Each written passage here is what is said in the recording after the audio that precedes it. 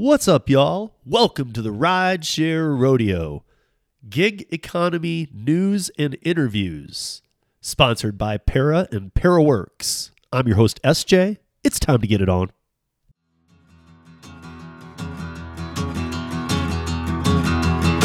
Well, midnight headlight, blindly on a rainy night, Steve laid up ahead, slowing down and making no time.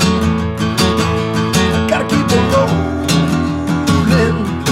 Those are windshield wipers slapping out the tempo, baby, for the rhythm with the song on the radio. I gotta keep on rolling. I'm driving my life away.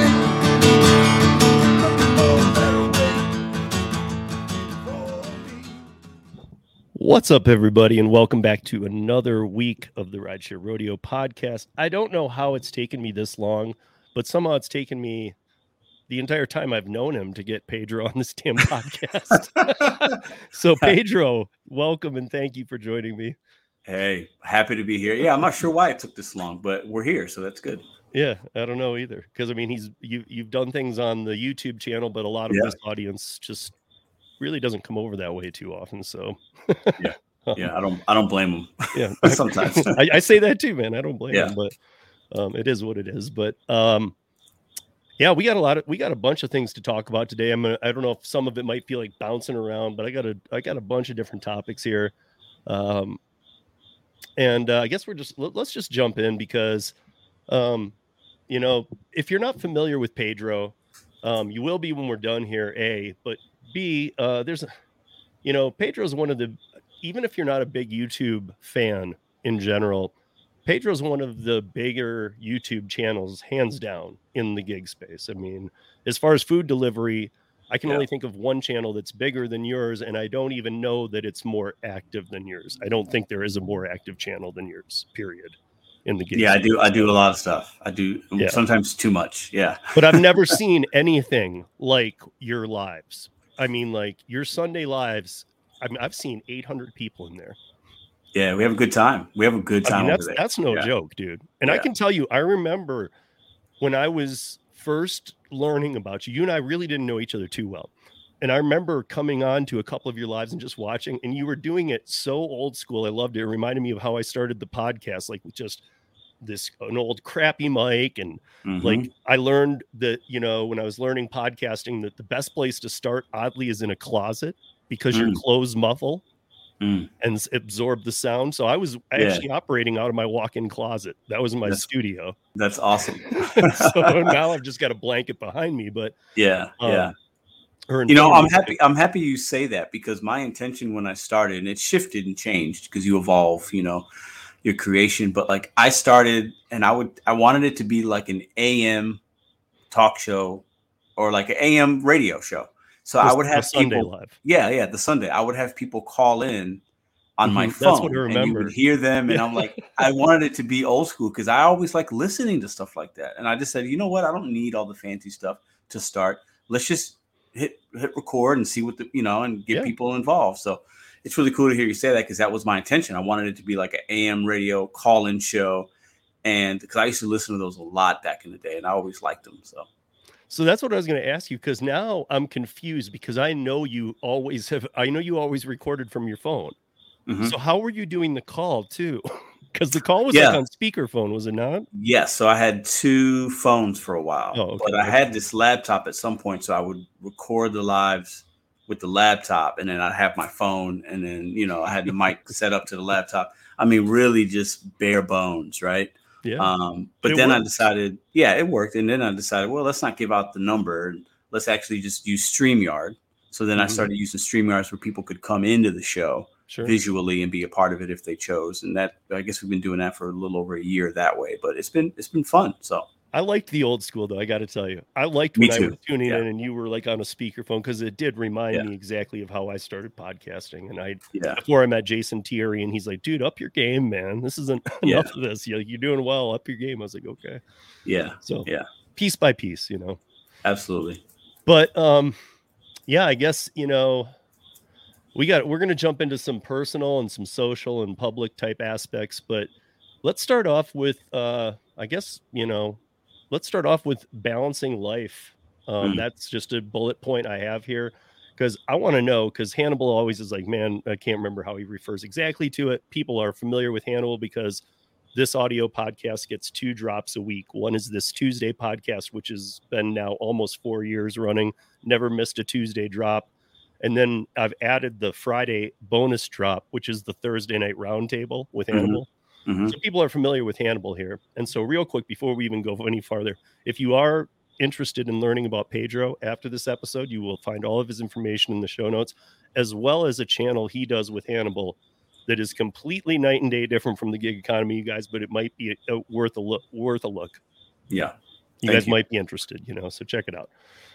But I want to talk about this balancing life thing, work, personal, because Hannibal always refers to like, he was like, I don't even know how he does it. He's a machine or human or he said that to me a couple times too. Yeah.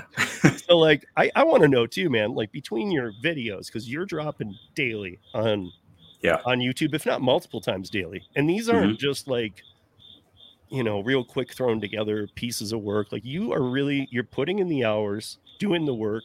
You're putting in the hours with this. I know about having kids. You have kids. You're doing your Sunday Night Lives.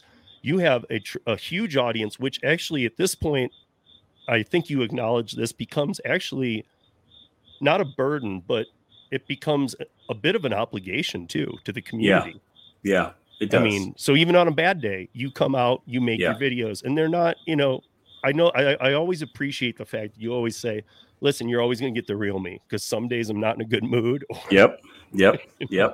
I mean, I turn it on, and whatever I'm feeling or going through that day, whether it's a good day, a bad day, that's what the video is, right? And then there are times I'll have a particular topic in mind, or something going on in the gig world, or DoorDash or Uber, Instacart's doing this, and I'll talk about updates. But mostly it's kind of like a gig economy vlog of my life and like my journey in the gig economy. So while the work-life balance in the beginning, it was really hard because I didn't know what I didn't know about YouTube and how it works and uploading. And, I would film content, and then I was filming everything with my phone, and then I try to upload it to the phone. And sometimes I didn't have enough memory. And then I try to upload it to YouTube, and it would like take forever. So like my timing was off. And the first couple of months, I'd have videos that I would start at like 7 p.m. start to upload, and it wouldn't get on YouTube till 2 a.m. And I didn't know you could schedule things. And so there was a big learning curve the first 3 or 4 months that my life-work balance was really out of whack, right? And I was working a lot in the gig economy as well, putting in more hours then than I am now. Now, it like you said, it kind of becomes I feel like I owe it to the community to do a Sunday live or a Wednesday motivational live or a daily content or a short, and kind of keep the community abreast of what's going on and give people my opinion, because that's what they like, or test things out so that they could go out and, okay, well, Pedro tested this, so let me see what my experience would be like. And, but it's definitely, the work-life balance is something I'm always trying to get better at, right? I would say the thing that helps me the most is my support system. I got great friends and family that I can lean on. Madison, she holds down we have a 2-year-old, right? She turned 2 in July. So she runs the house, and I just make sure that she has what she needs to make sure the house is ran, if that makes sense, right? So I'm the sole provider financially, right?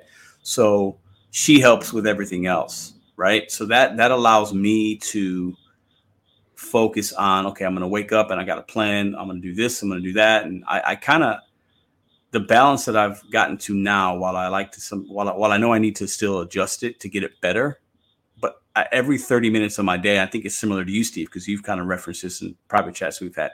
Like every 30 minutes or every hour is kind of like blocked off. Like I know what I'm doing, right?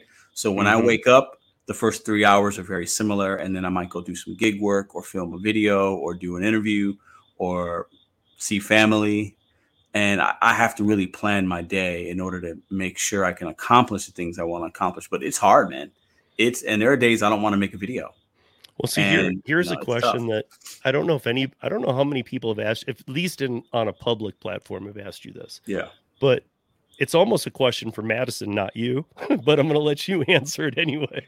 How does Madison deal with this? I'm just curious because I know how much weight comes with this niche and doing this stuff. And I'm not just talking about producing. I'm talking about answering people's questions, responding to people, the time it takes. I mean, I think people forget about that too. You have 1,000 comments in every live you do. Yeah. I mean, I know me, like I still try and respond to every comment. I see you try and do it, but I think I can't anymore. How could you? Yeah, I can't. I used to. I can't anymore. But I mean, how does Madison? Because I know how relationships go. I know that at times this must take a weight on your relationship a little bit. Yeah, it does. I'd be lying if I said it didn't. But it's never been a bad thing. We've always been able to talk through it. I know the good thing about us is our communication is pretty tight, very, very good. She knows the vision I have, the plan, right? And I'm very communicative with her about that. So if I got something going on, even if it's little things like, hey, I'm doing this today, or I got this plan today. Hey, I'm going to be home at this time today. I'm very communicative days before. So like yesterday, she knew exactly what I had to do today, right? And she knew that, okay, we got this party to go to later, so I'm going to do this. So there isn't any surprises. And, I've learned that you have to communicate with your partner, right? You have to be on the same page because you're going to have issues if you're not, right? And you're not always you might forget this or forget that, but she's a very calm person, and I'm hyper focused, hyper energy, and she's the opposite. So that's a good thing. But I know that when she looks at me and says, hey, I think it's time for a date night, or, hey, I'd like to, can you not do something tonight? Can we, watch a movie or take a walk? When she asks for that, or when she inquires about it, I know I got to give her that because she doesn't do it often. So when she does it, I know it means something. And then right away, I'll drop what I got to do, or I'll take a night off, or I'll get a babysitter. We went out a couple weeks ago. So all credit goes to her. You know what I mean? That's what I'm trying to get at here is give Madison a little props because she doesn't get enough. So no, and she doesn't want it. She's not, I know she doesn't, but she's not that kind of person. I'm just trying to make sure that everybody out there knows there's more to Pedro than Pedro. Oh yeah, I can't do. I cannot do YouTube and things like this and a gig conference, and I can't do any of that if I was alone. It wouldn't be as good, right? And also, my family gives me something to strive for. They're my motivating factor a lot of the times, right? Sure. And they got my back. So like, I feel I have a responsibility, like we talked about earlier, to the community to give content and give perspective and opinion and entertainment. But I have more responsibility to them because, they push me to want to do more and never, because I'm never happy, Steve. Like I'm always the kind of guy that, hey, a video might do really well, but I'm like, you know what? I could do better. So that's something. But you drop them every day, so you always have the next day if you really think. Yeah, I know. But I mean, at the same time, you also understand most people appreciate the work you do, and you're just being overcritical on yourself. But... Absolutely, 100%. Very critical. Yes. I know that gig life is not your dream. I know that this is a stepping stone, and a stepping stone. When I say that, I think that the audio listeners have a very good understanding of this because I have a lot of part-timers who listen to, and a lot of people with W-2s who do part-time in the gig realm and do very well that listen and email me, and I've had on the show and stuff. And that's kind of a big deal because I think those people, I have to say this, at least as of late, during the pandemic, not true at all when I started the podcast, because most people were displaced in stay-at-home orders, things like that, and you really didn't have a choice. But the people out doing gig work were like the top tier of bankers. I mean, you were making $100 an hour if you were willing to get out when the pandemic started and work food delivery. That's kind of changed. And I think full-time gig workers really had it amazing. And you could just work DoorDash or just work Uber Eats for like about 18 months after the pandemic started, and you'd be fine. Now, if you're full-time, it's doable in many markets. Some markets, it's probably not even doable. But in many markets, it is doable, but you have to be multi-apping.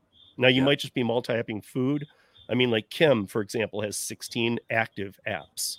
That's pretty intense that you have to do that. That's a lot. Yeah. To stay afloat, you know? But, you know, I know this isn't where you're going, but I want to know, before we even get into where you're headed, what percentage of full-time gig workers do you think have worked in the service industry prior to doing full-time gig work? Good question. I think it's a very high. Okay, so you're saying full-time currently, what percentage of full-time drivers now worked in the food? Or not even food, just any of the service industries. Any. It could be hotel, it could be hospitality, whatever. I think it's actually really high percentage. You do? I do. Yes. I think that, and both of us came from that, right? Yeah. Those worlds, managed bars, and I did the same thing, right? Came from my last W-2 was a casino. Yeah. I think it's a high percentage. The reason I say that is the barrier of entry for the gig economy, right? Is, a lot of people can do it. It's really easy to get on a lot of the main apps. I think some of the other maybe last mile ones might be more difficult because they're more choosy, as they should be. But I think to get into Uber, DoorDash, especially at the height of the pandemic, Instacart, really easy to get on. And maybe you're put on a wait list or something, but you could get on really easy. You need a pulse, a driver's license, maybe some insurance, right? I think that's true with all the apps now. And you're in, right? So I say that because the barrier of entry in some bars and to become a server was also pretty easy, right? To get in, to get good shifts and to work your way up. Yes. And again, that's different. That's different. Yeah. But I think a lot of drivers now at some point, whether they were in high school or college or waited tables for maybe a couple of months, I think a lot of people have been in the service industry or hospitality industry. I do believe that. Yeah. I mean, like if you had to throw a dart at a percentage, what would you guess? I mean, I know it's just a guess, man. Yeah, I would say, again, full-timers, because I think with part-timers, I think it's a very different thing. I think you get people with I think 75% or more have worked in the service industry. Every 4. Yes, at some point in their life has worked in the service industry. At it, I think. Yeah. I was just curious because I think I can spot the ones who haven't. Yeah, well, sure. They stand out. And I think that I think a lot of them have a different attitude. I'm not going to say bad or good, but a very different attitude than those of us who have been through it on non-platform type work. Yeah, it's a good point. Well, coming from, and we'll use, because we both live this life, right? Both of us has done pretty much every job under the roof at a bar or a restaurant, right? That's hard work. And I think both of us understand that you're fired if you don't understand the concept of that's not my job doesn't exist in that world. It does not exist. And I've managed and you've managed people, and those people don't last long, right? Mm-hmm. But I do think it's hard work. So you can spot the ones that aren't used to that type of work, communication skill it takes, the level of patience you got to have, and just all the things that you have to have in order to work in the customer service, especially food, hospitality side of it. And they come to the DoorDash and they have this like weird sense of entitlement, and I'm not going to do that. I'm not going to do this. And it's like, bro, if you worked with me in a restaurant, you would have lasted maybe half a shift. You know what I mean? So, yeah. I mean, I wish that something like the apps Gary does existed on these apps so that you could, even though the apps don't want to be transparent, so that you could just set your parameters of, listen, if it's under this, I don't want to see it. Yeah. Because I feel like that would take away from a lot of people would just see a lot less if they set their thresholds higher. Mm-hmm. They would just see very few offers, Yeah. But, I think that drives people a little nuts. I talk to a lot of people who specifically with DoorDash work a lot of DoorDash, and they'll tell me, man, I made this much last week in 44 hours. And they'll say like $2,000. And I'll be like, what? And then they show me their phone and it's 90 hours on the app. Yeah. 40 hours working. I'm like, dude, you work 90 hours. You got to do the math against the 90, not the 40. You can't. I've always said that, Steve. And some people look at me like, well, hold on, I'm only actually working.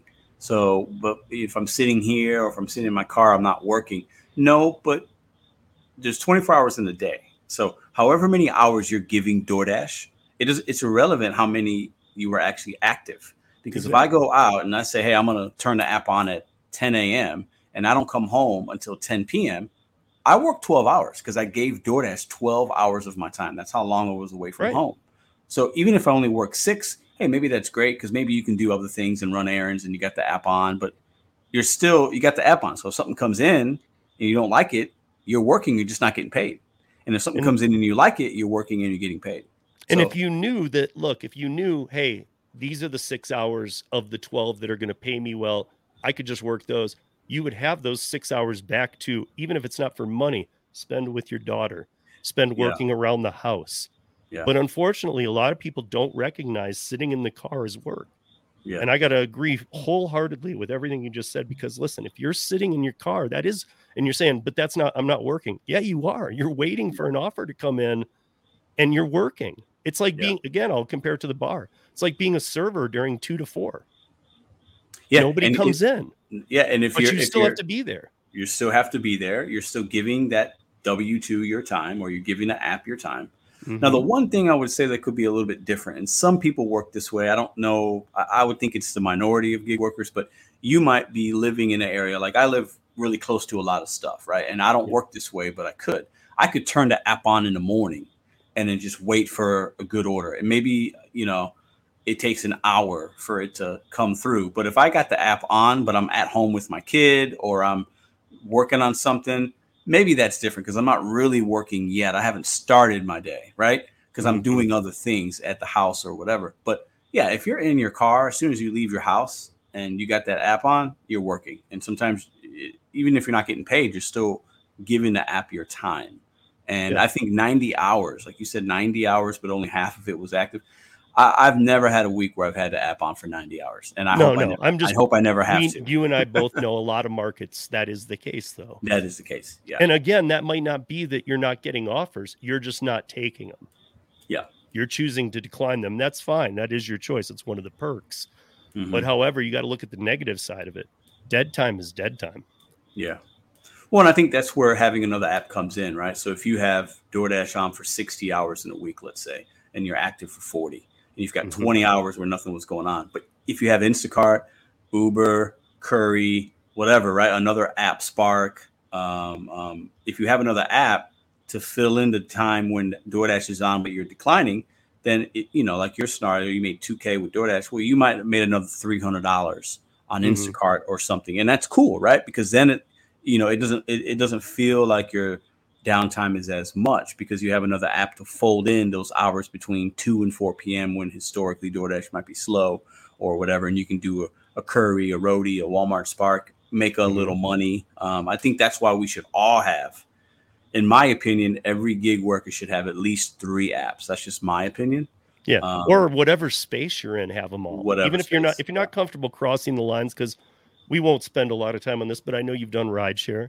Mm-hmm. I think that in a lot of cities, I've done a lot of rideshare, and I'll tell you, I tried the method that you did pre-pandemic.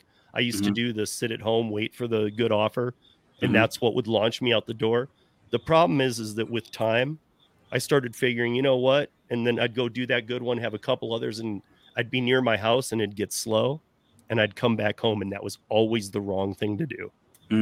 At least in my case. Like the only time that really worked for me was when I got that first order, if I stayed out. Yeah. No coming home. Like I had to stay out because otherwise I could get home and, my ADD would go off and I'd look around the house and see 10 million things I got to do. And I'd be like, oh no. Yep. Like, I don't take breaks when I do neither do I. Even now, I go out and I try to figure out, okay, when it's slow, okay, where should I be? And you got to learn your market, what app's going to hit. And I don't go home because once I go home, I feel like I don't want to go back out. Right. So I give myself this amount of hours. If I went out for 4 hours and I was doing well and I dropped somebody off because I live downtown, so often I could be near my house. If I drop somebody off real near the house and I want food, to be honest, it's a smarter move for me to go home and eat than to pay to go out. Yeah. Yeah. Now I should be packing it. And many times I used to. I also used to keep water in the car for customers. All this kind of that all went out the window. Yeah. Like Dark Road Run, Joe, he recently made a video about how nowadays don't do anything more than the bare minimum. And this was recently. And I kind of sadly agree with that. I used to keep water in my car too, because I did a lot of when I got into the gig economy, I started doing rideshare. Yeah. For the first like 6 or 7 months, that's all I did. I didn't do food delivery, and I love rideshare to this day. Yeah. If I had to choose one and one only, I would do Uber. That's just me. I like meeting people. I like picking people up. I enjoy that. I really, and I don't really do it anymore. It's been several months since I've done a rideshare, but I started, and I would have mints in the back. I had mints in a little cup thing, and then I had my bottled waters because when I started, like I said, I was doing it part-time after my W-2, and I would do a couple hours a night and then do a little bit on my days off. But I picked up a lot of people from bars. It was nighttime. People needed water. They needed a mint. And, I always did that. But now if I were to go out, I wouldn't have any of those things, No, I mean, octopus play pads on the back of the headrests. I had the car decked out. I mean, it was, and again, if those of you doing rideshare, you should have things like octopus. That is it's another income stream. Yeah. But like, I guess you're saying it's one of your favorites. I love it too. Problem is the pay has got offensive. Yeah. And the pay on all the apps goes down, but to run the risk of, like, you have a child, you have Madison at home, to run the risk of getting sick and being around people all the time, that's a lot too. And people should be paid a little better for it. I think rideshare drivers, I think picking up passengers and doing that type of work is, your liability goes way up versus picking up a McDonald's order. Right. Oh, yeah. You're dealing with actual humans that have feelings and emotions, and they're having bad days. They're intoxicated. They're angry. They're super happy. So then they get a little weird sometimes. Like, it should be, you should make 5 times more than you do in food delivery. Food delivery is very easy for the most part. And the risk is there, but a lot less. When you have a stranger in your car, it's way different. So drivers working Uber and Lyft and these other companies should be making more than they make right now. And by the way, I need to give a plug that you can find in my show notes, or in Pedro's, actually, by the way, I hope, is for Display Ride. Yeah. Because Display Ride now is offering, as of next month, a clip-on for people doing food delivery. Like a body cam, right? Yeah. So when you leave the car, it recognizes you've left the car, and it will record from here now. Now that's intense, dude, because now you've got a live recording of putting the food down. If somebody opens the door in any kind of confrontation, you've got it. Yeah, they say they didn't get it, or if there's any kind of like slip and fall, or liability. And legal rideshare works directly with Display Ride. So if there's an issue, legal rideshare is the one place that says, send us the Display Ride footage. Yeah. And they will take it from there. Yeah. So I think this is a huge thing for people. Yeah. Sure. Now, before moving any farther, now I do kind of want to get into a little bit of where is Pedro heading? That's a great question, Steve. It's something I think about often, and especially the last 2 months, because so much has happened with YouTube and family. And creation, the content creator part of it. When I started doing YouTube, and that's the only social media that I'm on. I don't do anything else, right? Well, you're on others, but you don't touch them. Yeah, I don't. Yeah. Madison does the Instagram, but that's all family stuff. I don't put YouTube stuff on there, or gig stuff, or any of that really. So, when I started, I said I want to make a video every day for a year, right? Just to see what happens. And then I really liked it. We started seeing some growth on the channel, started being, within the community, meeting great people, collaborating. And it was like, oh, this is fun. It's awesome. Then you start making money. It's like, wow, that's like the cherry on the top, right? Because I always thought you got to have like 1 million subscribers to make decent money on YouTube. And that's just not the case, right? There's so many other ways, and you could be a smaller channel and still do okay, right? And so for me, I've always, I put myself in this place to making gig economy content, talking predominantly about DoorDash. And then obviously I do Instacart and Uber, but it's predominantly DoorDash, right? So I'm one of the DoorDash guys on YouTube. That's just you don't do Uber Eats at all? I do Uber Eats, but not a lot. Okay. Uber Eats, you're active. I'm on it. Yes. I still have I have an active Uber account, so I could do the rideshare or Uber Eats, right? Yep. But I think I put myself in this spot where I'm talking so much gig economy that, about a year ago, I started shifting like, hey, I want to do other things. I want to talk about life and motivation and betting on you and like other things, right? And I want to use DoorDash and the gig economy as a backdrop to motivation stuff and inspiration and life stories and struggles and successes and failures, and just being a voice for people that want a little kick in the ass sometimes, you know what I mean? And we all need it, or a little bit of perspective, right? And I use my own experiences as a catalyst for that, right? Because I'll admit when I do something wrong, or I'll share some good stuff, the bad stuff. I share with my audience what my goals are, right? Mm-hmm. So at the beginning of this year, I shared what do I want to accomplish on YouTube in 2023, and we've hit a few of those, and there's still some time to maybe hit another couple, right? And I'll do the same thing in 2024.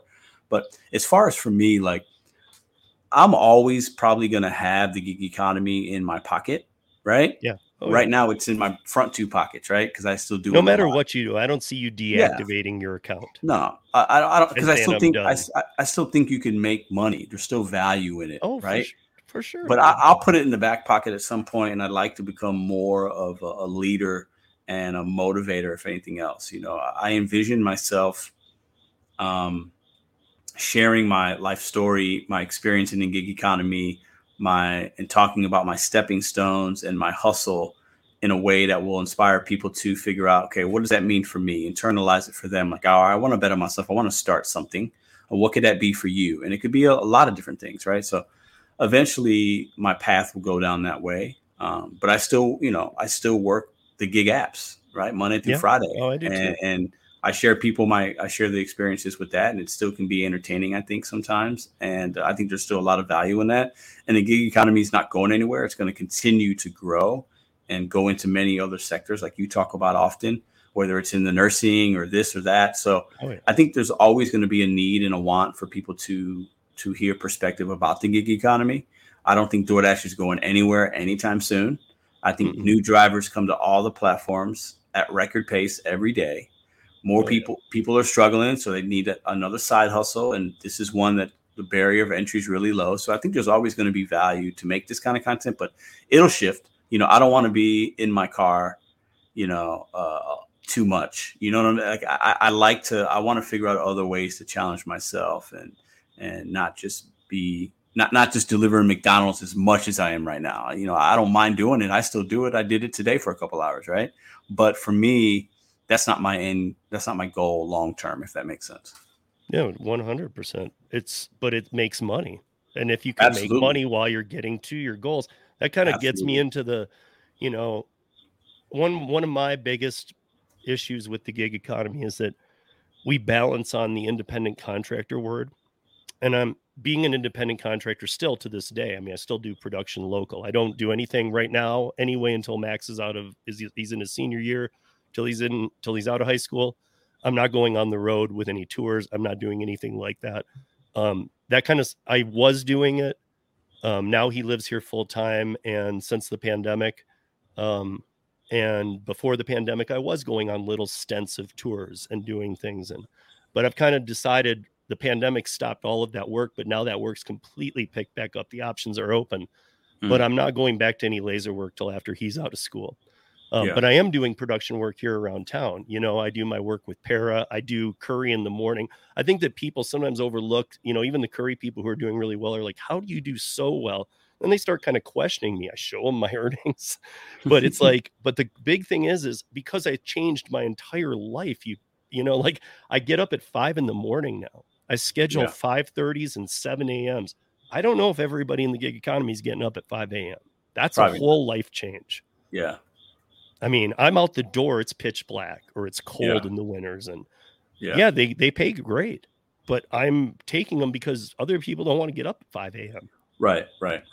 And I'm afraid that too many people come into this without independent contractor background or whatever, hear about this being independent contractorship. And my concern is that they don't understand it. Yes, you can work when you want. Yes, the flexibility is there. But with that also comes, yes, like I can, mention Dumpling. Like Dumpling doesn't feed you clients like Instacart or DoorDash or these other apps. No, you got to go get it. You got to go make it happen. Yeah. 100%. And you will make more money on those clients and you'll have a better experience. However, it doesn't feel like true IC work to me when I'm doing the platforms, but when I do all my other stuff and put it all into the mixing barrel, it is an independent contract. There'd be no other way to do it. Yeah. But if I was only doing this, I don't know what I would call myself. Yeah, I struggle with that too, because I feel like, both you and I, it's not just the gig economy as far as delivering, right? Last mile or food. It's not just that, because we have other things going on, other interests. We're making money doing a few other things, right? So I feel like the independent contractor work gets thrown around real loosely in the food delivery. And when I first started, I remember I would think, I'm independent contractor. And people would tell me in like my comments, no, you're not really. And I'll be like, I would take offense almost to it because I really didn't know what I didn't know at that point. But now I feel like we are something that's very different. I think we were not really classified correctly right now. That's my opinion. Yeah. But everybody's and you just hit on the problem. Everybody knows that. The political side and the platforms both know we're not classified correctly. They know that, but I think a lot of drivers don't. They're both using it against each other. So it's. But I think a lot of drivers don't know. A lot of drivers don't know what we really are, and I struggle with it because at times I tell myself, does it matter? For me, it really doesn't, because you can call me whatever you want. I'm going to figure it out. I got other way, but to a lot of other people, it should and does matter because maybe they don't have those other options. Like the food delivery is their main 100% of their income. It's the thing that they're doing and they want to do. So maybe they are being mistreated in some way or misclassified and underappreciated and underpaid or whatever. But like you said, when I put everything on the table or in the barrel and I'm looking down at it, I feel pretty independent. I feel like I am a self, I feel when like you're doing your taxes, you feel very independent contractor. Very, very much so. Yeah. So, but we've built that for ourselves, right? We are the way we look at the gig economy. I think, especially you and I specifically, but even just people that are watching or listening, we're very unique when you're doing it and all your money's coming from the gig economy and in a few other ways. But most people that do this kind of work are very part-time. At least that's what the apps tell us, right? 4 to 10 hours a week. 85% work less than 20 hours a week. Exactly. So we are the minority, right? So the way we look at the apps is going to be very different than the other 85%, which is okay. Our perspectives are different. The way we're doing them is different. How the kind of money we're making is different. Our goals are different, and that's all right. Most people that do it are going to be like the couple friends I have that do it. They do it for a couple of months here and there. They need some side money in between jobs. They do it one day a week because they just want to, have gas money for the week or whatever, right? Pay a phone bill. Like most people do it very, very part-time and aren't as impacted. But the ones that are impacted are the ones that are doing it, the 15% that are full-time out here hustling, grinding, and doing it for several years. But I do feel independent in the way that the freedom and flexibility is there, but everybody's freedom and flexibility is going to be different. So independently, we have to figure out, okay, Steve is willing to wake up at 5 a.m. and start early to get those runs because nobody else is going to do it. That's his money. He wants to be home early. He's got a son. Barely willing to get up at 5 a.m., but okay. Barely willing. Well, yeah. See, I'm not getting up at 5 a.m. Those days are behind me. But, I can still decide, let me turn it on, let me turn it off. And there's a lot of freedom in that, right? Mm-hmm. But the independent word, it's a weird place. And I still think we're still ways away from really that being classified appropriately. And even when and if that happens, I think there will still be a lot of people that won't like that result, whatever it is, because maybe they're happy right now the way it is, or maybe they're not. So we're not going to be able to make 100% of the people happy with whatever happens, how we wind up being classified, whether it's from the political party or the apps or your local government. But it's just an interesting thing. I don't worry about it as much, only because I have other things going on, right? But I do have empathy and I feel for the workers that are passionate about it, because, it's going to some people are going to want certain unionization if you can call it that, and others aren't, right? But there's so many on both sides that nobody's going to really feel happy at the end of the day with whatever result happens. So, yeah, no, I agree. And I guess it's not so much even a concern as just, I just want people to put it into perspective that when you hear traditional independent contractors talking, that is a completely different game. Like I had somebody tell me that unless you set your price and you give it to a person, you're not an independent contractor. And I had a couple people back that point. That is 100% false. Everything that I do for the laser company comes through in a bid. They send it to me. Here's where you'll stay. Here's how many days we need. Here's the pay. Here's your hotel flights. Do you want this job? Yeah. Now I didn't price that. They did. Yeah. They sent it to me. Here's the offer. That's independent contractorship though. Yeah. Yeah. But it's 100% transparent. It's all up front on paper. There's no hidden details. There's nothing that's going to like, oh, wait, I didn't know about that. There's no tiny print. It's very upfront. Yeah. But that's still independent contractorship.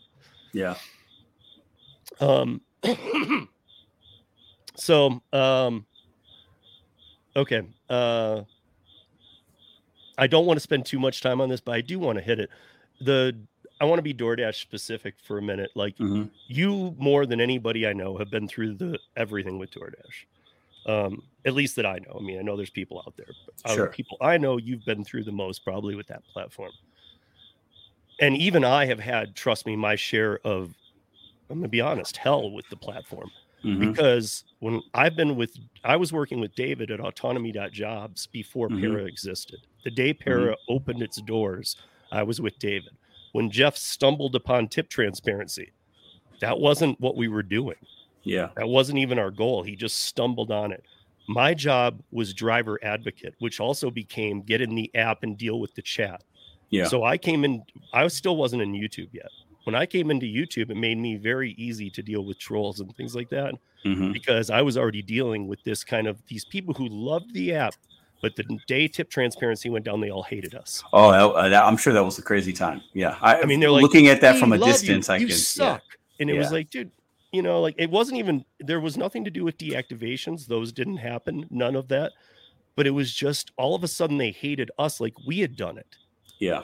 You know, like, listen, we did our best to keep it up. And twice we went all the way to the wall with getting cease and desist and hiring an $800 an hour attorney. Yeah. But what's your experience with the platform in your timeline? Like, is it way worse now? Do you hate it much more? Yeah. You know what? That's a good question. So I started with Uber Rideshare and then Uber Eats. And then I heard about DoorDash. You know, I was at the casino, got furloughed.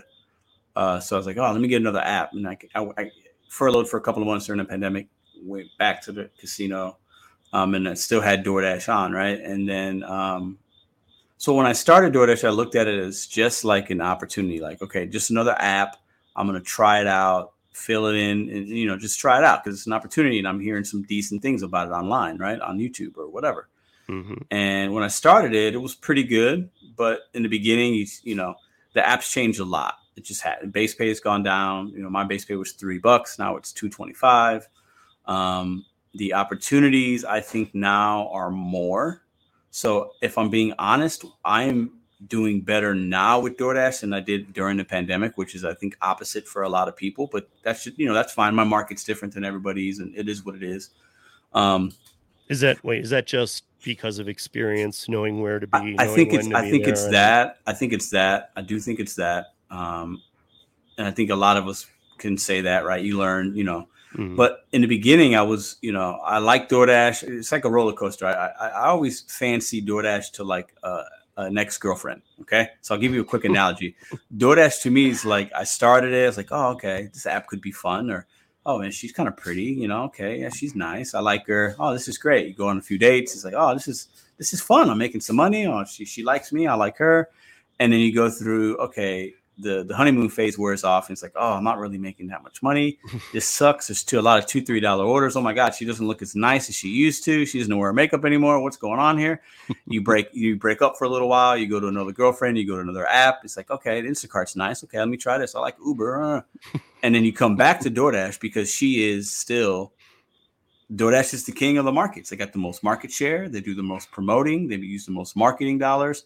In most markets, your app's going to go off more often, even if it's crappy, than an Uber or Instacart or anything else. You're just going to see more opportunity, right? So it's this crazy old girlfriend that you just really kind of like, but you don't love her all the time because she treats you maybe a little bad, right? But you know, to answer your question, like I've had just a very roller coaster ride with DoorDash. But for me, okay, I get a lot of heat when I say this, right? No, just I don't blame DoorDash for if I'm not making money on the app. I don't blame. My first person to blame isn't them. And I used to kind of do that. I would make videos like, "Oh my God, this app is trash. I can't believe they're sending $2 orders. Oh my God, I got a contract violation. This is horrible." And I used to blame DoorDash for that. But as I've started working, I'm like 9,500 deliveries in with DoorDash. So it's a decent amount. It's not the most, but 9,500 is still a lot, right? And I've probably seen, I don't know, 100,000 orders hit my phone over the couple of years, right? Which is a lot of orders that hit your phone. So I used to blame them and get emotional or mad, like I can't believe this app is doing this. But as I've, my relationship with the app has just become more business-like. It's like, okay, this is an opportunity. I've understand and learned there's a lot of other factors involved. There's the consumer. So if it's slow, I can't really necessarily always blame DoorDash. Somebody has to be willing to place an order. There has to be a need, and somebody has to place an order. Okay, that's number one. Then they have to decide, am I going to tip or not, right? Because if there's no tip on most of the orders on DoorDash specifically, you're not making any money, okay? You might as well go and plug your tagline there, bro. Yeah, no tip, no trip. Yeah, listen, and there's going to be times when you don't need a tip, but we need tips to survive. It's just that's a whole nother podcast, I'm sure, right? But that's just how it works. But so you have to have that, and then you have to another factor that's not on DoorDash or really on us, I don't think, is how many drivers are out there that day. Is there saturation level issues or not? So there's a lot of factors. Then there's the merchant. Okay, what kind of merchants are around you? Are they good? Are they fast? Are they using their tablet appropriately? Are they dispatching it in a timely way? Are they staffed? Are they not staffed? So there's a lot of other factors besides just blaming DoorDash for everything, right? I think DoorDash could do a lot better with obviously transparency. I think that's the number one issue that they have is that you're just not transparent, whether it's the pay, because they still hide tips, whether it's the item counts, the subtotals, the customer name, those just to name four things right there, right? Like those are four major things we should know as an IC to make an informed decision. Now, a lot of us, myself included, can go out and decipher through it and figure it out. But most people that do this are new, right? So their experience in the beginning might be bad because DoorDash isn't transparent. That's my really only issue with them. Everything else that they do, I actually don't have any issues with. No. And whether it's a program that they have, a tier program, a diamond, I have actually zero issues because this is a business. They're going to run it that way. They want to make money. They want things delivered. They want the percentage from the merchant. They want the service from the consumer. And I get that, right? So we can't be too mad at them because we talk about the freedom and flexibility, right? So we have to understand in order to have that and not have a boss and not feel like we're obligated to do things, there's going to be things that also aren't going to be perfect. So my relationship and how I look at it's been really like a roller coaster, but I just look at it now really unemotional, very business-like. I have a couple apps on. I take the best offer. If something doesn't look good, I just decline it. I try not to give it too much of my time and energy. And I have to realize that some people aren't going to tip. I have to realize that sometimes somebody placing an order might be 12 miles away and the DoorDash algorithm doesn't care. Like they might send you that and it might be only $4. You just got to decline it and just move on, right? And so I've shifted how I look at the app and where I place the blame. That's, I hope that helps answer your question. But. Well, it does. And also you hit on something really kind of interesting to me because not often can we narrow down something, but we all, Nova Dasher, Marco as well. He's been on this podcast. And to be honest, when he used the number, he takes 15 to 20 orders out of every 200, which would be about the same stat you just said. At 10,000 that you've seen 100,000. That's 10%. Nova's just claiming under that. It's an interesting stat. Yeah. To think that 1 out of 10 orders is all that's worth it. Yeah. I will say this though. I want to, my acceptance rate was always really, really, really low with DoorDash, right? And just to be transparent to your audience and mine, yeah, please. Back in November 2022, DoorDash gave Dashers in some markets, and they did it at different times. They talked about how acceptance rate was kind of going to matter a little bit, right? And it gave Dashers an option to reset their acceptance rate. So at that time, I think I was in like 20-something%, right? Because only 2 out of 10 orders in my market were worth taking, right? So I was cherry picking, just taking good stuff. I reset mine. After resetting it, the Diamond program went out, which basically, if you're not aware with DoorDash, the Diamond program is basically DoorDash telling drivers, whether you believe it or not, if your acceptance rate is above 50%, you'll get priority. If it's above 70%, you'll get first priority on high-paying orders. Now, a high-paying order could mean $4 for 1 mile, which is a $4 per mile ratio, which for some people, that's great. For other people, like, that's not high-paying. And it isn't, but it's all a matter of perspective and things like that, right? So after I reset it, I saw a difference in like what I was seeing, because I think DoorDash just changed the game. They changed they changed how they treated their drivers, and they gave certain drivers priority. I still to this day kind of believe that. Not always, but I mostly can say that because I'm at 9,500 deliveries. I do. I think that when you hit those levels, what they're doing is they're saying, hey, to keep that level, you need to be taking some of the trash orders. And therefore, by taking some of the trash orders, we will feed you some of the top tier food here. Do I think it's right? No. But do I have a solution? No. No. Well, that's the thing, is that they're a business. That's how they're going to do it. You could fall in. And I know people with 1% ARs, and they do great. Yeah. Maybe they're on a large order program, or that. It's all market dependent. I know we talk about that a lot, but that's really the case. But I've also noticed, though, that they've had this new shop and pay option. So if you're prioritized for shop and delivers, for me in St. Louis, that has been a complete game changer. And I can't in a good way, in a fantastic way, Steve. So I don't have the large order program because I can't get on it because maybe there's not a need. So I saw, well, what is DoorDash really telling us about their app? They're telling us that they changed the app for the consumer. So now as a consumer, when you go on the app, you could do what's called like a double dash, where you can order from a restaurant and like a 7-Eleven or Walgreens or a grocery store. They changed the outlook of it to make it easier for consumers to order groceries, because that's kind of like they want to get into that marketplace, right? To compete with Instacart and all the other apps, right? So I saw that DoorDash is telling me they're going to prioritize this shop and delivers and consumers ordering for convenience on groceries. And I said, okay, I'm going to start taking some of these. And as soon as I started taking some, I mean, every single day that I turn DoorDash on, I get at least 2 $30 plus Aldi orders or a local grocery, and it takes me 30 or 40 minutes to do, and I made 30 or 40 bucks. I did 2 of them today. Did 2 and made 72 bucks. So I started realizing, okay, do I get mad at the app, or do I figure out what are they prioritizing, and let me get in front of that so that when I go out, I can maximize my opportunities. And I don't see a lot of $2 and $3 orders anymore. I just don't, because they're sending me the shopping pays, right? So I'm seeing the good cash flow, and I'll take those. I got no problem with it. Sometimes they're trash. You just decline it. So I've learned to kind of have, I related DoorDash to the crazy ex-girlfriend. That's kind of cute, right? And you're attracted to her. She's nice. She treats you good sometimes. I've just learned to kind of look at her or look at DoorDash and say, you know what? I know what you're about, right? I'm going to keep a little bit of a distance, but I'm also going to utilize the app for the benefits, the good things. And I'm not going to worry about the bad shit. I'm just going to focus on the good stuff, and then I'll use other apps to make other money. And it's been a lot less stressful when I look at it like that, if that makes sense. 100%. So I have 2 other things that we need to touch on. And the last one is good. This one is not so good. And I just want to mention this because I actually, knowing you were coming on, I took the time to go to the Para team and ask them for some help. I wanted some help on this.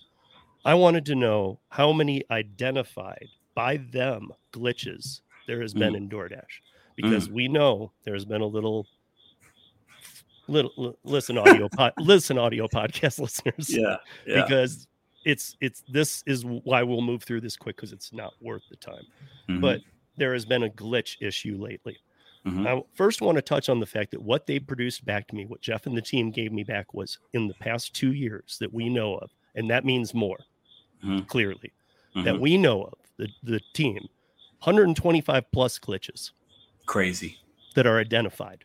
Wow. And the one that's currently going on is just one of those. And the current one that's been being talked about, it's been, from what I've heard, it's been over a year, like a year and a half or so, where it's been a glitch or been a whatever, right, within the app. So yeah, it's funny how we like to, some people will pick and choose one out of 125 glitches and kind of run with that like it's the worst thing that's ever happened, right? And that's just, that's just scratching the surface of the app issues that have been out there. So So I asked Jeff, to the best of his knowledge too, is the glitch known by DoorDash? He said, without hesitation, he said, absolutely. He said, it's not something they can deal with yet. He said, however, they are starting, he's seen code that they are starting to look at how many times you're flipping airplane mode or killing it into airplane mode. Because they're going to, my guess is they'll have a threshold, but they're not going to tolerate 100 a day. Yeah. Yeah. And I'm just mentioning that to people because I don't think you should be doing the glitch. And this is where I want to end it, because Pedro on YouTube, and this is why I want to just put it out there to the audio podcast listeners. If you're not familiar with the glitch, good. Because here's my thing. I barely do any DoorDash. When I do, it's for para testing. That's been a while since I've needed to. I have under 10% acceptance rate for one. But the thing is I always want that app available to me. I don't want to get in trouble for using it. And if I don't use something, I damn well am not going to promote it.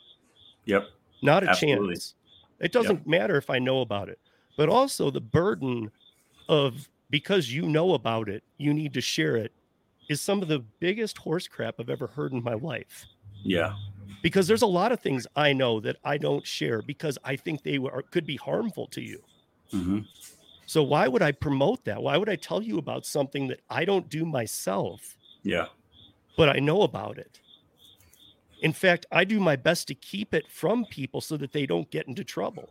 Now, if I did it myself and thought it was a good idea, I would absolutely share it. Sure. That's one thing. I think, and for me in St. Louis, like I just mentioned, the shop and pay option and being prioritized with that, I have seen tremendous benefit. So I use that. It's been several months now. And I talk about that because I think, hey, if you're not using your red card, if you don't like the shop, hey, that's fine. But try it because it's just an opportunity. You might see some benefit. So I can, with confidence, talk about that within the app. And that's not a glitch, but it's a feature. And say, hey, this is fantastic. Try it. I did the DoorDash cash on delivery. I don't recommend that, right? So I say, hey, that's my opinion. I don't recommend that, but I do recommend this. So yeah, but I can only recommend and feel passionate about something if I'm actually doing it. Yeah. And I would never recommend something to a community if I was unsure if it's against TOS or it might be an issue for you.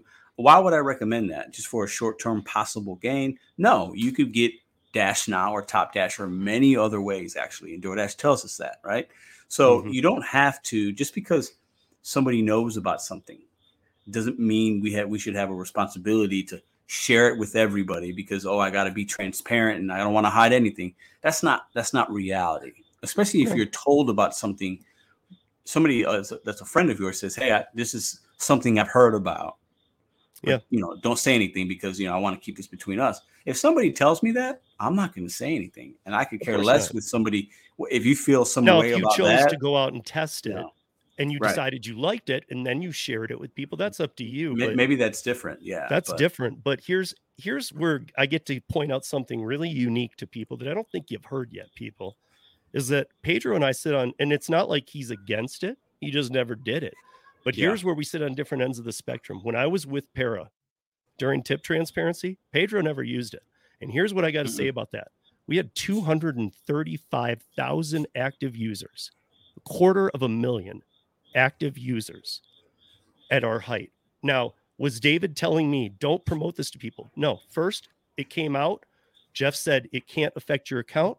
I tested it over and over and over. This was when I was doing DoorDash more. And so now I said to David, okay, what do you want me to do? He said, get out there and tell everybody it's free and give it to all of them. So what did I do? I had used it. I believed in it. I knew it couldn't get you deactivated. I went out and I was part of signing up part of those 233,000 because I believed in it. So I told the community. Now, Pedro wasn't against it, but he never used it. So did he ever sell used Para? it. No, never. No. So I would, because I didn't know enough about it. No, I'm just pointing out. I didn't use it, so I can't talk about. But there's a perfect example. I told the community, yes, you should, and you and I weren't on different. We weren't against each other on it. It was just you hadn't done it yourself. So that right there should prove to the community. Yeah. Any of this glitch stuff, you just let it go. Yeah. And I could have made some money pushing Para, and I had a little bit of an audience, not like I do now, but I didn't use it. So I can't talk about something unless I use it. I've always 100%. Been, and I have a few partnership deals, moves and solo, and I use those apps, right? Actively, right? And that's so I can talk about that, right? Now That's why I think this is important though, because here was me selling you on this. Pedro wasn't. Yeah. And I know of Para, obviously, and I knew about what was going on, right? So that's like me knowing about the glitch. But if I don't use it, how can I talk about it? Right? Exactly. So it's a good analogy, Steve. It's a great one because the community should hear this. Yeah. They should hear this. But I want to say this. I think in what I've learned in talking to some people and just noticing things is so the one thing about me on YouTube for the audio podcast listeners, my name on YouTube was done on purpose. My YouTube middle name isn't really DoorDash. My middle name is not actually DoorDash. So we go to it's Pedro DoorDash Santiago, and my handle is Mr. Bet on You because I talk about betting on you, setting goals, doing it one day at a time. But I put DoorDash there because I was doing DoorDash, and I wanted people to understand, hey, if you want some DoorDash content, maybe and I want the YouTube algorithm to reward me for that. And I wouldn't trade anything for that. I'm fine with that right now, right? So my point is, like, I think people come to me and come at me because, like you said in the beginning, I do daily uploads. I put myself out there. I collaborate with a lot of people. I go live. I got the Sunday show. I'm very active. Like, I think that's the word you used. I'm the most active, probably, right? So when people see that, they're either going to feel one way or the other about me. They're either going to like me or not like me, which is fine. We all have that, right? Everybody does. Steve has it. I have it. Hannibal has it. Everybody has it, right? And that's okay. It's a good thing. Indifference is actually the not worst everybody in the world right? gets along, people. Yeah, and that's fine. Yeah, it's okay to draw lines in the sand. We don't always have to. It doesn't have to be kumbaya, my lord, all the time. Like, it's okay to have disagreements and not like what somebody does or says. But for me, I think people come at me because I am active. I'm one of the people out there that is very opinionated. I don't hold any punches. I've also been my opinion on things can change over the course of the last couple of years because things change. And I'm, and some people that might rub the wrong way because like, oh, well, he used to say this, but now he's saying this. People change. Your perspective changes. Your mood changes. Yeah. And I think that's normal, right? We're humans. So I'm not surprised or even mad that people would come at me and feel a certain type of way about something I did or didn't do and believe it or not believe it. But that says more about them than it does about me because I'm the one with the channel with my actual name on there every day, putting my opinions and my thoughts and my face out there every day. And with no regard of or worried about making a mistake because I am just me. So anybody that has an opinion about something, they're the audience and they don't even have a channel. So for me, it's like, you know what do you're just having an opinion without facts. So, I can't really allow that to sway me either way. I'm still going to do what I got to do. Right. Yeah. But when you're somebody that's as active as I am, it kind of comes with the territory, if that makes sense. So, and as to the listeners who don't know, Pedro's somewhere near 70,000 subscribers, which on YouTube is ridiculously huge. And with that comes tons of trolling. Now I am going to use this and then we'll get past this into the last point of the podcast. But I do need to hit on this because about 8 weeks ago, I had a guest on who had gone on Show Me the Money Club. I won't use his name because I'm better than that. He went on Show Me the Money Club. He came on Para Presents. And then when he was booked on Para Presents, he was booked the following Monday on my podcast, this one. So he had gone from Show Me the Money Club to Para to booked with me. And at this time, I feel like after the Para one, I felt like I got everything out of him. He used this platform to attack you. And you mentioned it, but I got to say, I even told you after I interviewed him that, I wasn't happy with the behavior, but after the para one, none of that happened at the para one, and it didn't happen at Show Me the Money Club. However, everybody kind of views that situation as a big problem now.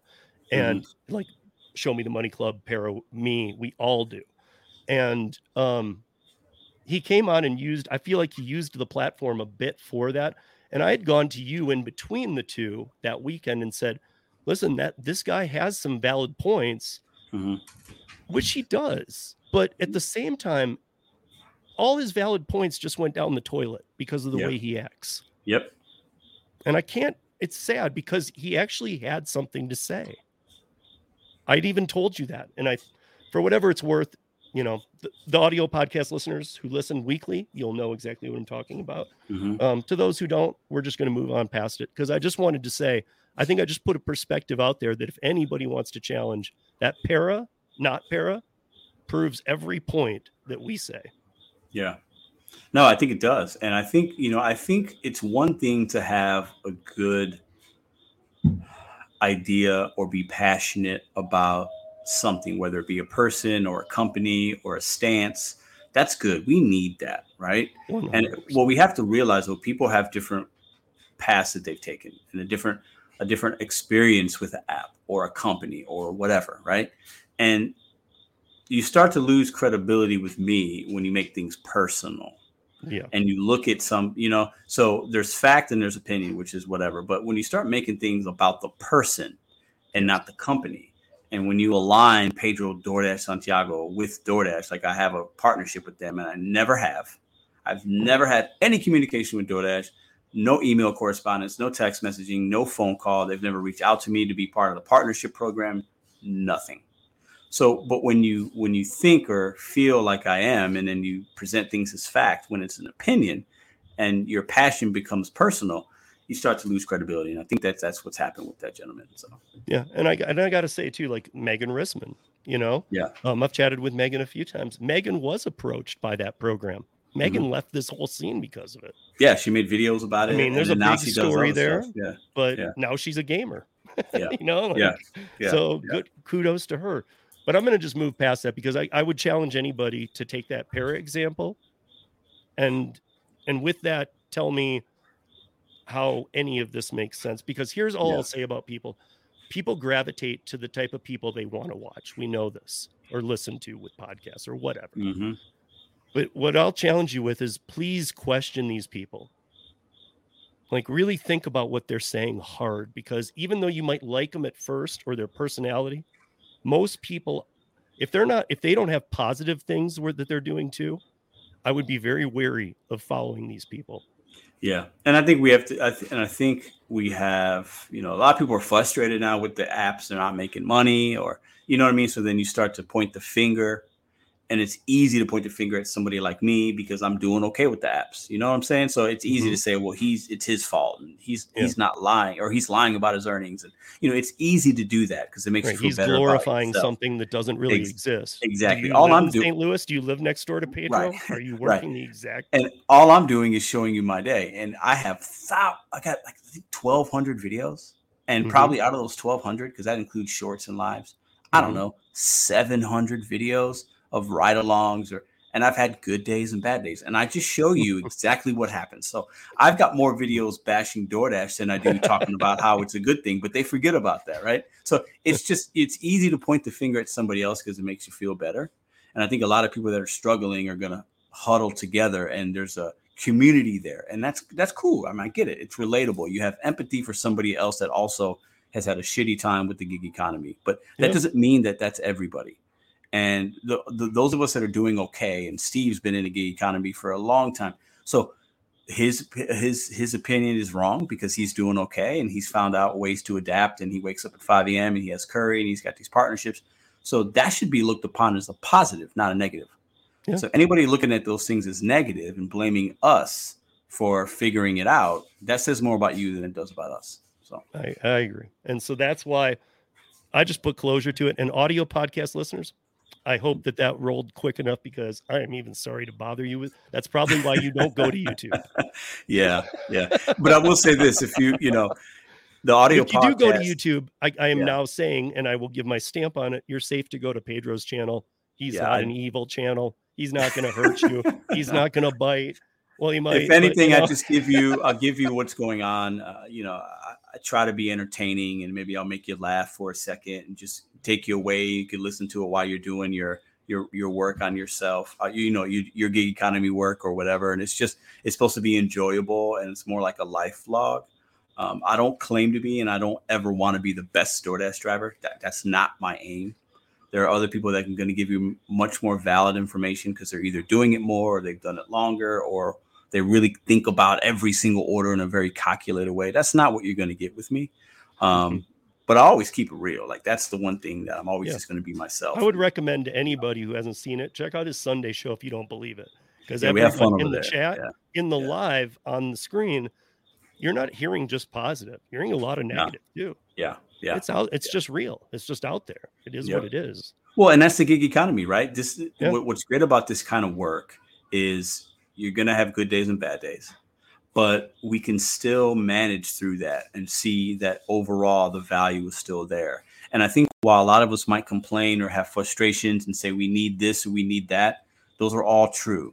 But what keeps us going back? Right. And that's going to be only the personal individual can answer that. It could be the money, the freedom, the flexibility, the value, the whatever it is. Right. And that's a positive. So overall, I think the gig economy, while there's a lot of issues, and there always will be, I think there's still a tremendous amount of value as long as you can make it work for you. I do too. So moving into the last topic here, I want to talk about GigCon a little bit. And before I do that, I've saved this till the end because I also wanted to explain Pedro and my relationship a little bit. Because for those of you that don't know, Pedro and I have done a lot of work on these gig cons and the other events surrounding it and whatnot, and putting people together. And believe it or not, and we've even joked about this on many occasions, we've hated each other. Not hated, but we've had, Steve and I are like, before he gets into it, hated. It's like that brother that you have, right? Yes. And then sometimes you look at your brother, you're like, I want to smack him in the face. And then there are other times, I want to give him a big hug. That's kind of our relationship, right? So that's what I had here, was that Pedro and I, you got friendship, you got working relationship, you got our brotherhood. It can be tough. It's hard. And I had brotherhood as argues like brothers. Yep. And that just means that we're closer. These events are stressful. Yeah. Believe it or not, guys, like even if we announce it a year ahead of time, 3 months or what, they're stressful. That's a lot to bear, especially as they approach. I know that a lot of times, like this last one, they all go great, but this last one, when it was approaching, Pedro's like, "Oh, I can't wait for it." But really, they're tiring, man. It's a lot. Like, they're tiring leading up to them, but then they're tiring at the event too. And I'm not saying it's not a boredom thing or anything. It's that you finally at the event and you just almost collapse. Yeah. Like, dude, my God. It's a lot though. It's a lot though. And I think what's awesome about it is I kind of like because we've done 3 events now, right?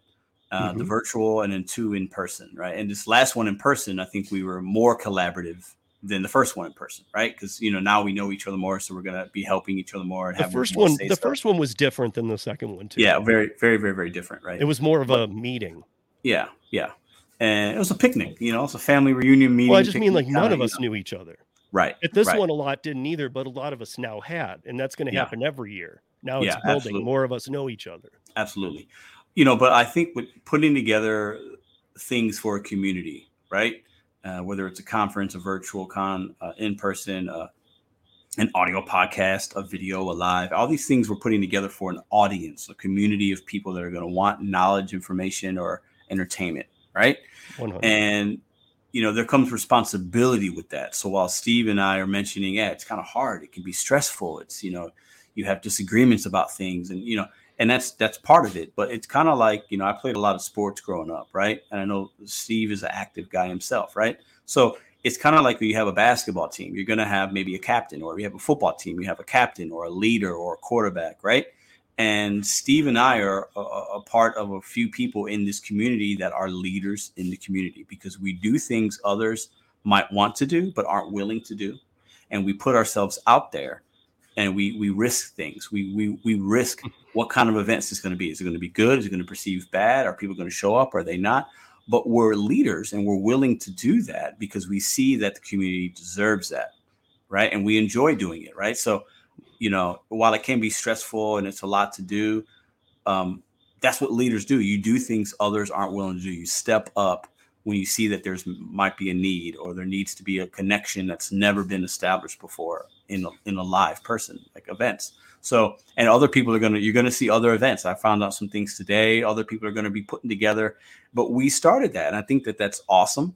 Yeah. And that goes to some of that responsibility we spoke of making daily videos, or you doing an audio podcast now for, 200 and something episodes. Right. So I think we have to realize that, leaders are going to do stuff like that. And I'm proud for us to be part of a group of leaders in this community that's going to continue to try to push the needle and try different things and not be afraid to fail and learn. Right. And I, at the end of GigCon, I challenged any other content creator or non-content creator, put something together in your market, do something, right? It's one thing to have an opinion about how we did it. And that's great, but like, do something. I want other people. I really challenge other people to do something locally, put together a town hall summit like Steve did that Saturday. Like, what is stopping you guys from doing that? Right. I think we can start it, but it can go a lot further if other people are willing to try to do something similar. You know what I mean? And also on that note, while we can plug this for him, Louis B, Delivery TV, is doing a gig. I don't know if it's a conference or what he's calling it. That's what I was actually just referencing, because he's calling it a gig. Hold on, festival. There you go. Gig Fest. And it's in October, right? In November. Houston. Oh, November in Houston, but it's for the Spanish speaking community. Now that doesn't mean you're not welcome, clearly, but it probably wouldn't be a lot of fun if you're not Spanish speaking, because most of the conversation there could be a lot of people who only speak Spanish. Yes. I don't know. But there's going to be a lot of bilingual. Here's another thing of a big channel, a guy that gets a lot of views, putting something together like Pedro just said. Yep, absolutely. And, again, when I was referring to our brotherhood, it's like at the end, whenever we're done, at the end of a week, at the end of a day, all that goes behind us. I don't care. Yeah.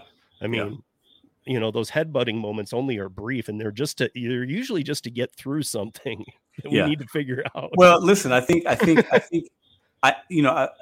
you have to have those kind of moments, right? In order, if you're going to make something great, if you're going to really try to, you're going to have that. And if you don't, something ain't right. You're going to have, we cannot always agree on everything, and we're always going to get along and hold hands, and every Pedro idea is great and every Steve idea is great. No, that's not it. I'm wrong plenty of times. Steve's wrong too sometimes, right? So you're going to have those, you're going to have those moments. And if anything, if you handle it correctly and you figure out how to mend things and have a discussion, and Steve and I have done that a few times, you wind up looking back like, okay, that was actually a good thing that happened, because now you get to learn more intimately about somebody and what's important to them and what they're passionate about and why.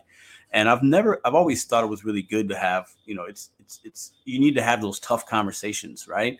Not everybody's willing to, but when you have them, it's a benefit. It's a benefit, right?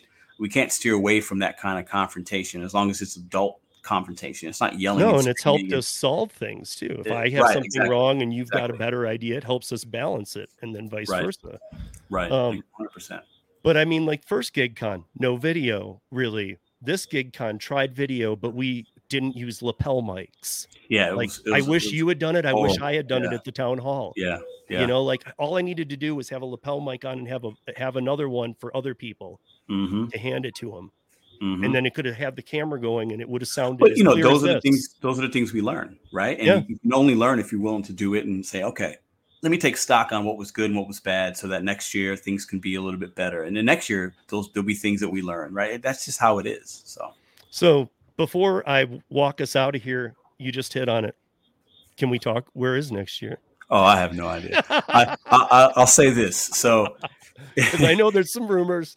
Yeah, I know what the main rumor is. it's definitely more east. Okay. Mm-hmm. So it's definitely east of St. Louis. I can say that 100%. Okay. Whether that be, there's been basically 3 or 4 cities that have been thrown around with the people I've talked to Mm-hmm. that are going to be a part of it. So, you know, some people might hear, oh, it's going to be in Jersey. Some people might hear Nashville, Mm-hmm. Atlanta. Some people might hear Virginia. Like those are some of the areas that we've been kind of talking about, but I can't say definitively right now at all with, you know, with any confidence, but definitely more east for the East Coast viewers and listeners out there. So do you think by New Year's it will be announced? I think by New Year's, a city will be picked. Yes, I can say that with confidence. Yeah. Maybe dates. Yes, I can say that with confidence. Yes, I just think, I mean, I'm just curious because I think that'd be a good thing. No, by before 2024, dates will be picked. A city will be picked. That way, people can at least start thinking about that. Yeah. But it won't be the exact details more than that. Yeah. But I mean, like, at least it'll be locked in. You guys could start planning, because if you can find $50 round trip airfare, which there is on Google Flights, people. I don't work for Google, but Google Flights beats every other way of flying. I've never used Google Flights. Oh my God, it's usually half the price of everything. Really? Oh wow, that's crazy. Yeah, no, I've never used them. I'll be in New York to see Hannibal. I know we mentioned him earlier. We're going to a concert end of September, which is just a couple of weeks away. But I have to. I already booked it, so I can't go to Google Flights now. But yeah, well, I mean, I learned about them about 8 months ago too. I should have known it existed, but David was using them all the time, because I'd look for a price for them. I'd be like, the best I found was 300. He'd be like, hold on. He'd be like, I'm on Google Flights. I got it for 170. That's crazy. So I started using it. I was like, dude, what the heck is this Google Flights thing? Interesting. But yeah, I mean, that's about all I had today. That's a wrap for it. And I really want to, Pedro, thank you, my friend, for joining me. Long time coming, audience. Man. Yeah. Thank you, everybody, for listening. Thank you for watching, if you're watching. And remember, as always, if you have any questions, comments, or concerns, you can always email me at steve@ridesharerodeo.com. And until next time, stay safe, earn smart, and please, people, be good to each other.